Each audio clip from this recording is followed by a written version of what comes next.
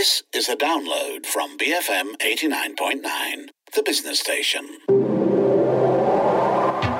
The Property Show on BFM 89.9, the business station.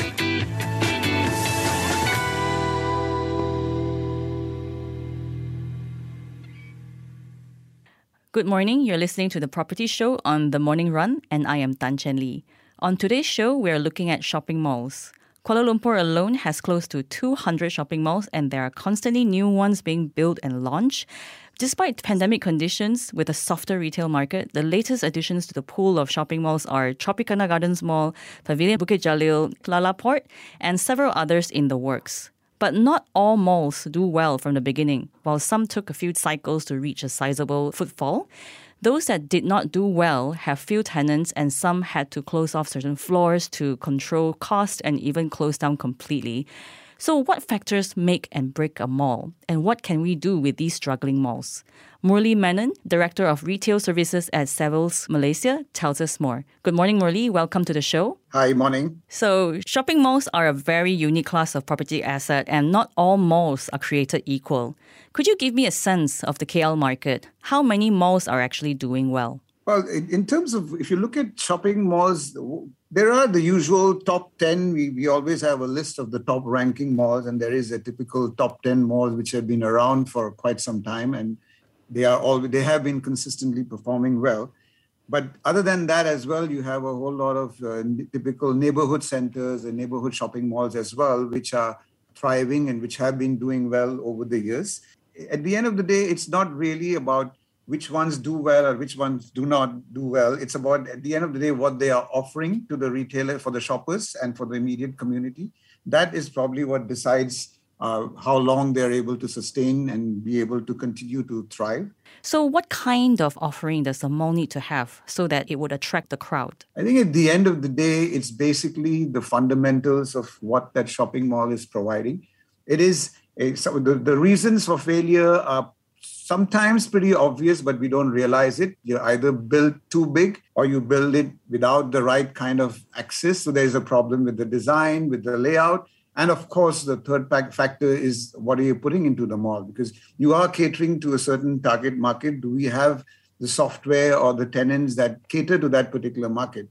A lot of times, when malls are built, it's sometimes we hear developers saying, even before the mall is built, they have a list of tenants they want to put in, which may not work because you really need to understand, first of all, who you're catering to, what's the target market, how big is that catchment. That catchment actually decides the size that you want to build. We cannot come in and say, I want to build a mall and I will only build 1 million. Is there a market for that? And then if I build 1 million, what am I going to fill it up with? Yeah, and when I look at the malls that we have in KL right now, say, for example, Pavilion KL versus Fahrenheit 88 or KLCC and Avenue K, even the shops at Four Seasons Place, they're at the same location, but the footfall is so different. Why is the difference in terms of the crowd that they are attracting? Well, since you mentioned Pavilion, when Pavilion started off, they had to struggle as well.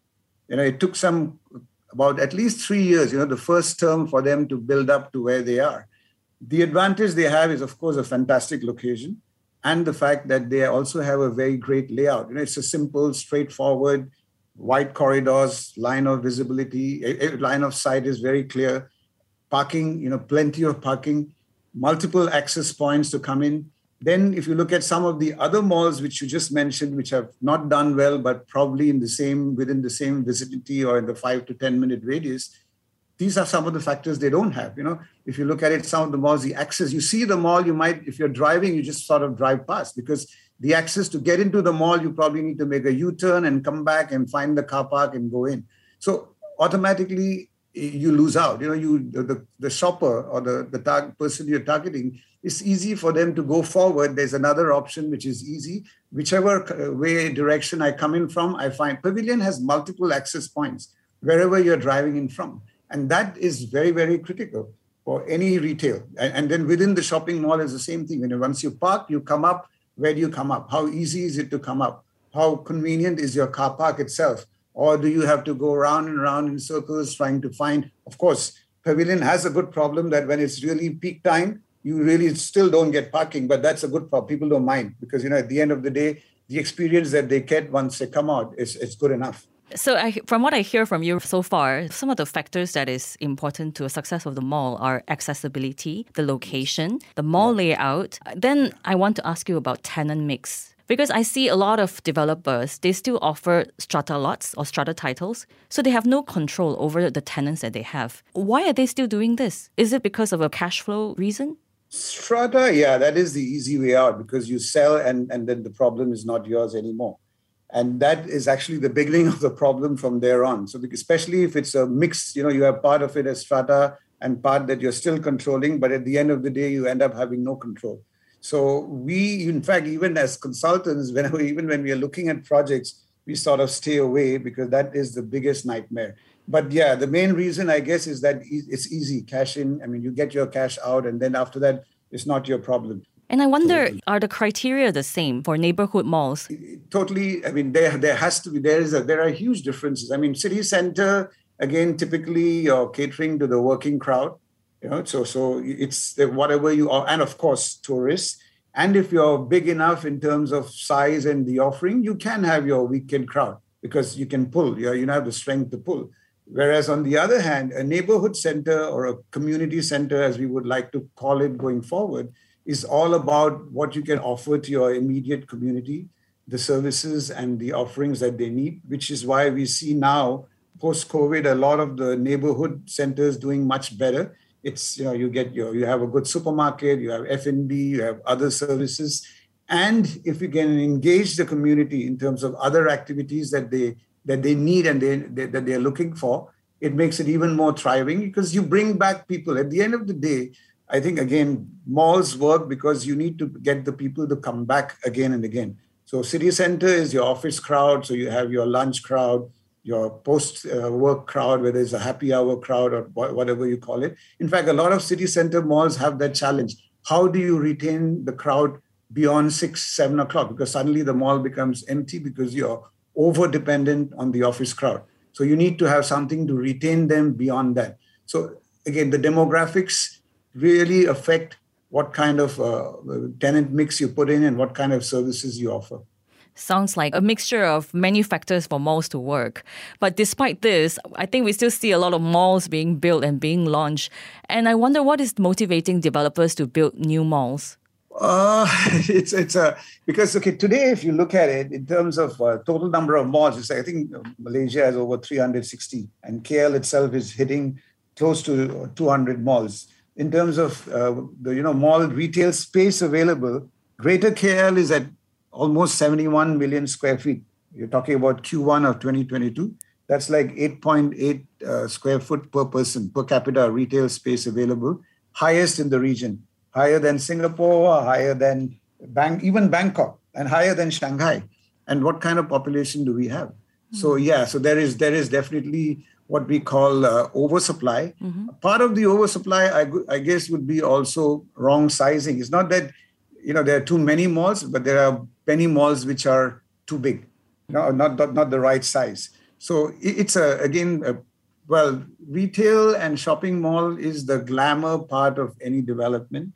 So of course, if you're doing a mixed development, you need to have retail to cater to whoever you're bringing in, either as office tenants or residential buyers or tenants. They need some retail, but beyond that, do you have that's what we call the primary target market or the primary catchment.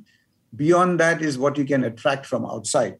So I guess this is where when I say we as developers or whatever, a lot of developers or planning stage go wrong is that we do not do a proper study. And I think this is the most important thing, again, learning from COVID and going forward. It's better to be safe than to be sorry. So data is important. So online, if you look at it, the biggest success factor of online business is that data, because every customer who shops, about him, him or her, how many times they're visiting your site, what are they buying, what they're looking at. Similar data is also available for physical retail. Similar data is available to look at catchment profiles, where they go, what do they do. Today with mobile, and the kind of information that we as mobile users share, there's a huge amount of data, and there are data aggregators who are supplying this data. All you need to do is get it, analyze it and understand better as to what is the size of the market that you can reach out to, and then decide what is the size that you need to build, rather than cart before horse. It's like, I'm building a mall, I'm going to build a 1 million square feet mall, and then, okay, now figure out what do we put in there. But sometimes that's, again, a disaster. But I also understand, right, in terms of for developers to make a mixed development to work, you need to have this commercial or retail segment to attract the crowds. But usually this commercial portion is built first.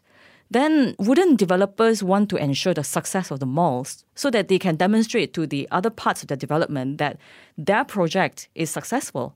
Yes, that is the logical process. That's the way it should be.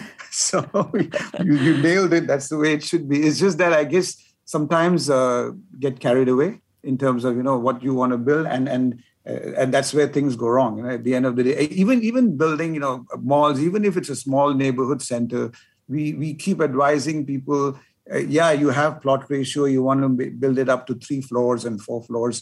But first challenge is filling up as we go up, because retail, if you talk to typical retailers, the higher floors are not attractive for them. Secondly, the rental returns drop drastically as you go higher up.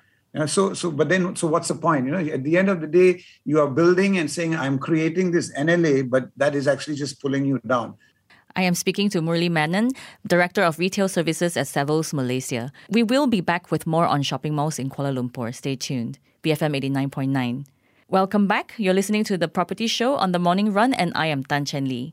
With me today is Murli Menon, Director of Retail Services at Savills Malaysia, on why shopping malls struggle to attain footfall and can these malls be revived at all. So I want to ask you, and this is something that I'm really curious about, and I think you mentioned a little bit as well just now, what are the best practices that developers could employ before embarking on a project? I guess the first and foremost is to understand where your project is and who you are building that particular development or project for. So you understand your primary catchment, you understand your secondary catchment, how big is that market? You definitely need to understand supply. So we cannot be living in isolation and saying, okay, I want this part of the road, I build another mall. No, you really need to look at the supply in the same catchment. What are you up against? What are they offering, and vis-a-vis what can you offer? At the end of the day, even the brands and the services that you have, it's limited. We don't have a few hundred or a few thousand brands. So if you're going to have similar brands across the road, you're actually dividing the same shoppers. It doesn't help anyone. You got some amount of the business from the mall across, but you did not get the full business. So both tend to end up suffering in the long run. So it's back to doing your own research and study, analyze the data that you have, and then plan out what is the ideal or optimal size, and what, therefore, from there on, what is the kind of mix that we need to put in, depending on the target that you're catering to. The best part, as I said, is today, in this digital and mobile world, believe me, you have millions and millions of, or even trillions probably, of data available of what people are actually doing, where they are going, even if they're living in a particular area, what percentage of the time they spend in other parts, what do they shop, where do they go, where do they eat. So the information is all available. All we need to do is look at that and then figure out what we need to do to get your core target in. And I want to ask you also about the struggling mall solution, because just now you also mentioned a little bit about repurposing them. But is repurposing struggling malls a solution to the problem? It depends on how bad the problem is. In some cases, I guess, it's better to just eradicate and rebuild. There are situations, without naming names, they don't even have a reason to exist. So you might as well just take the hit and say, okay, I remove this and put in something else. But in other cases, like you said, yes, it could be an issue of size. It could be an issue of mix. If it is an issue, if it's a design issue, again, typically, retrofixing is always more expensive.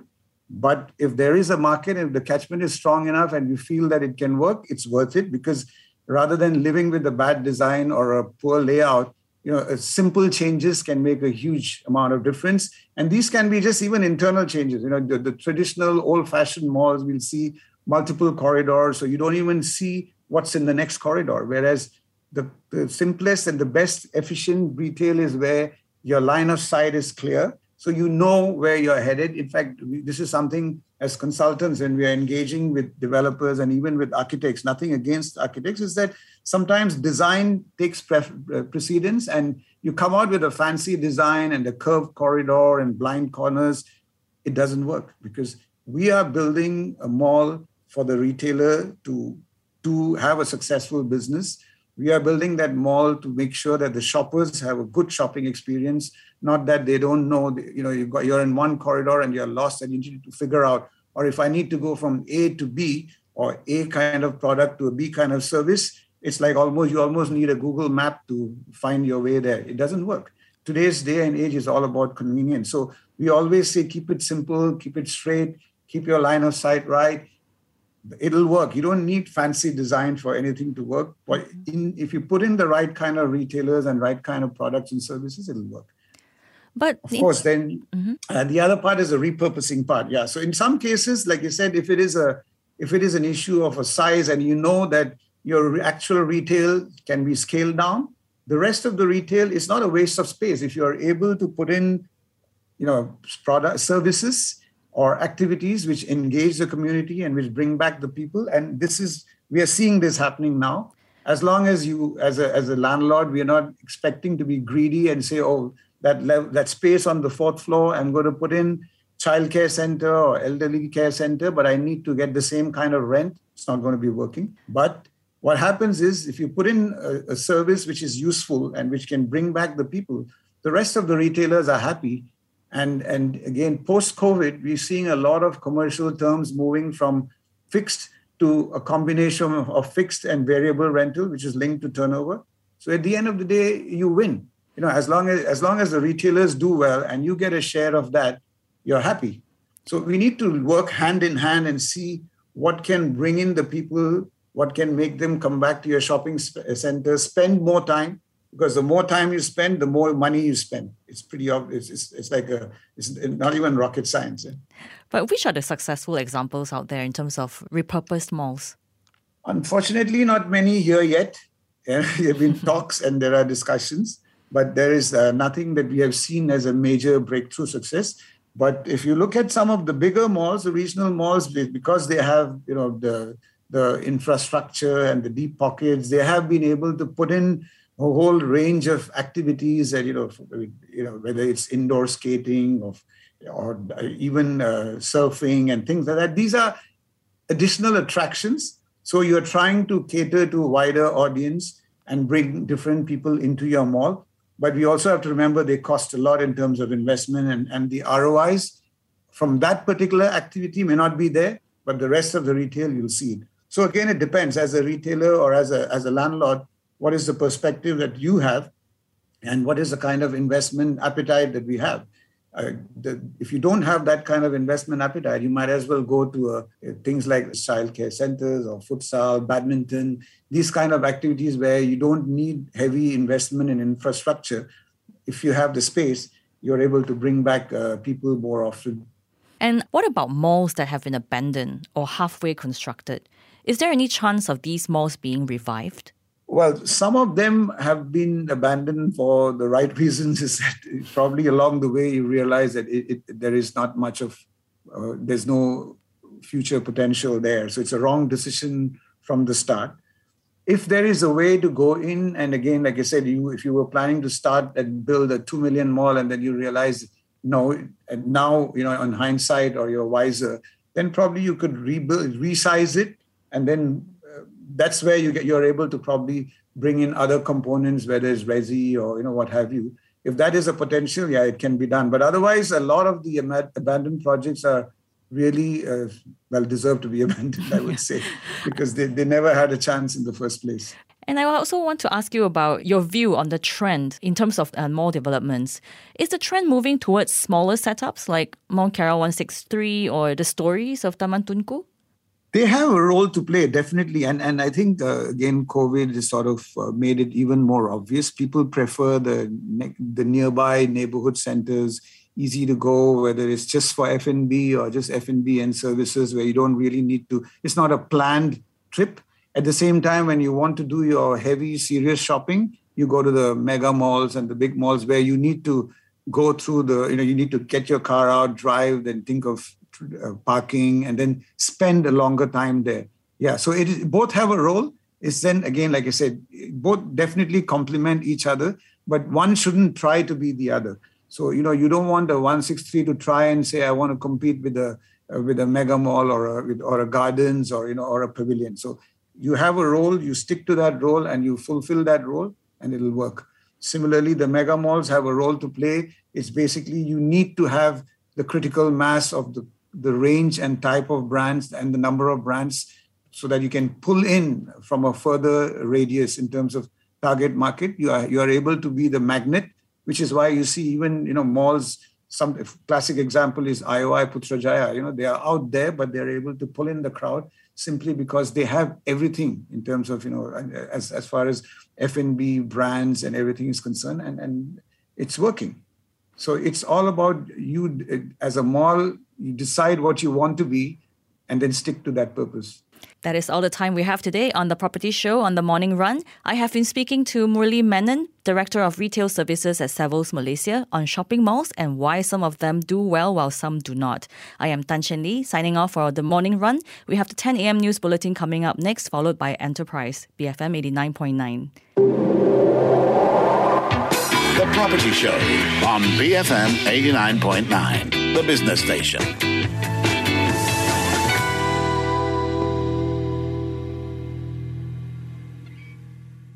Thank you for listening to this podcast. To find more great interviews, go to bfm.my or find us on iTunes. BFM 89.9, the business station.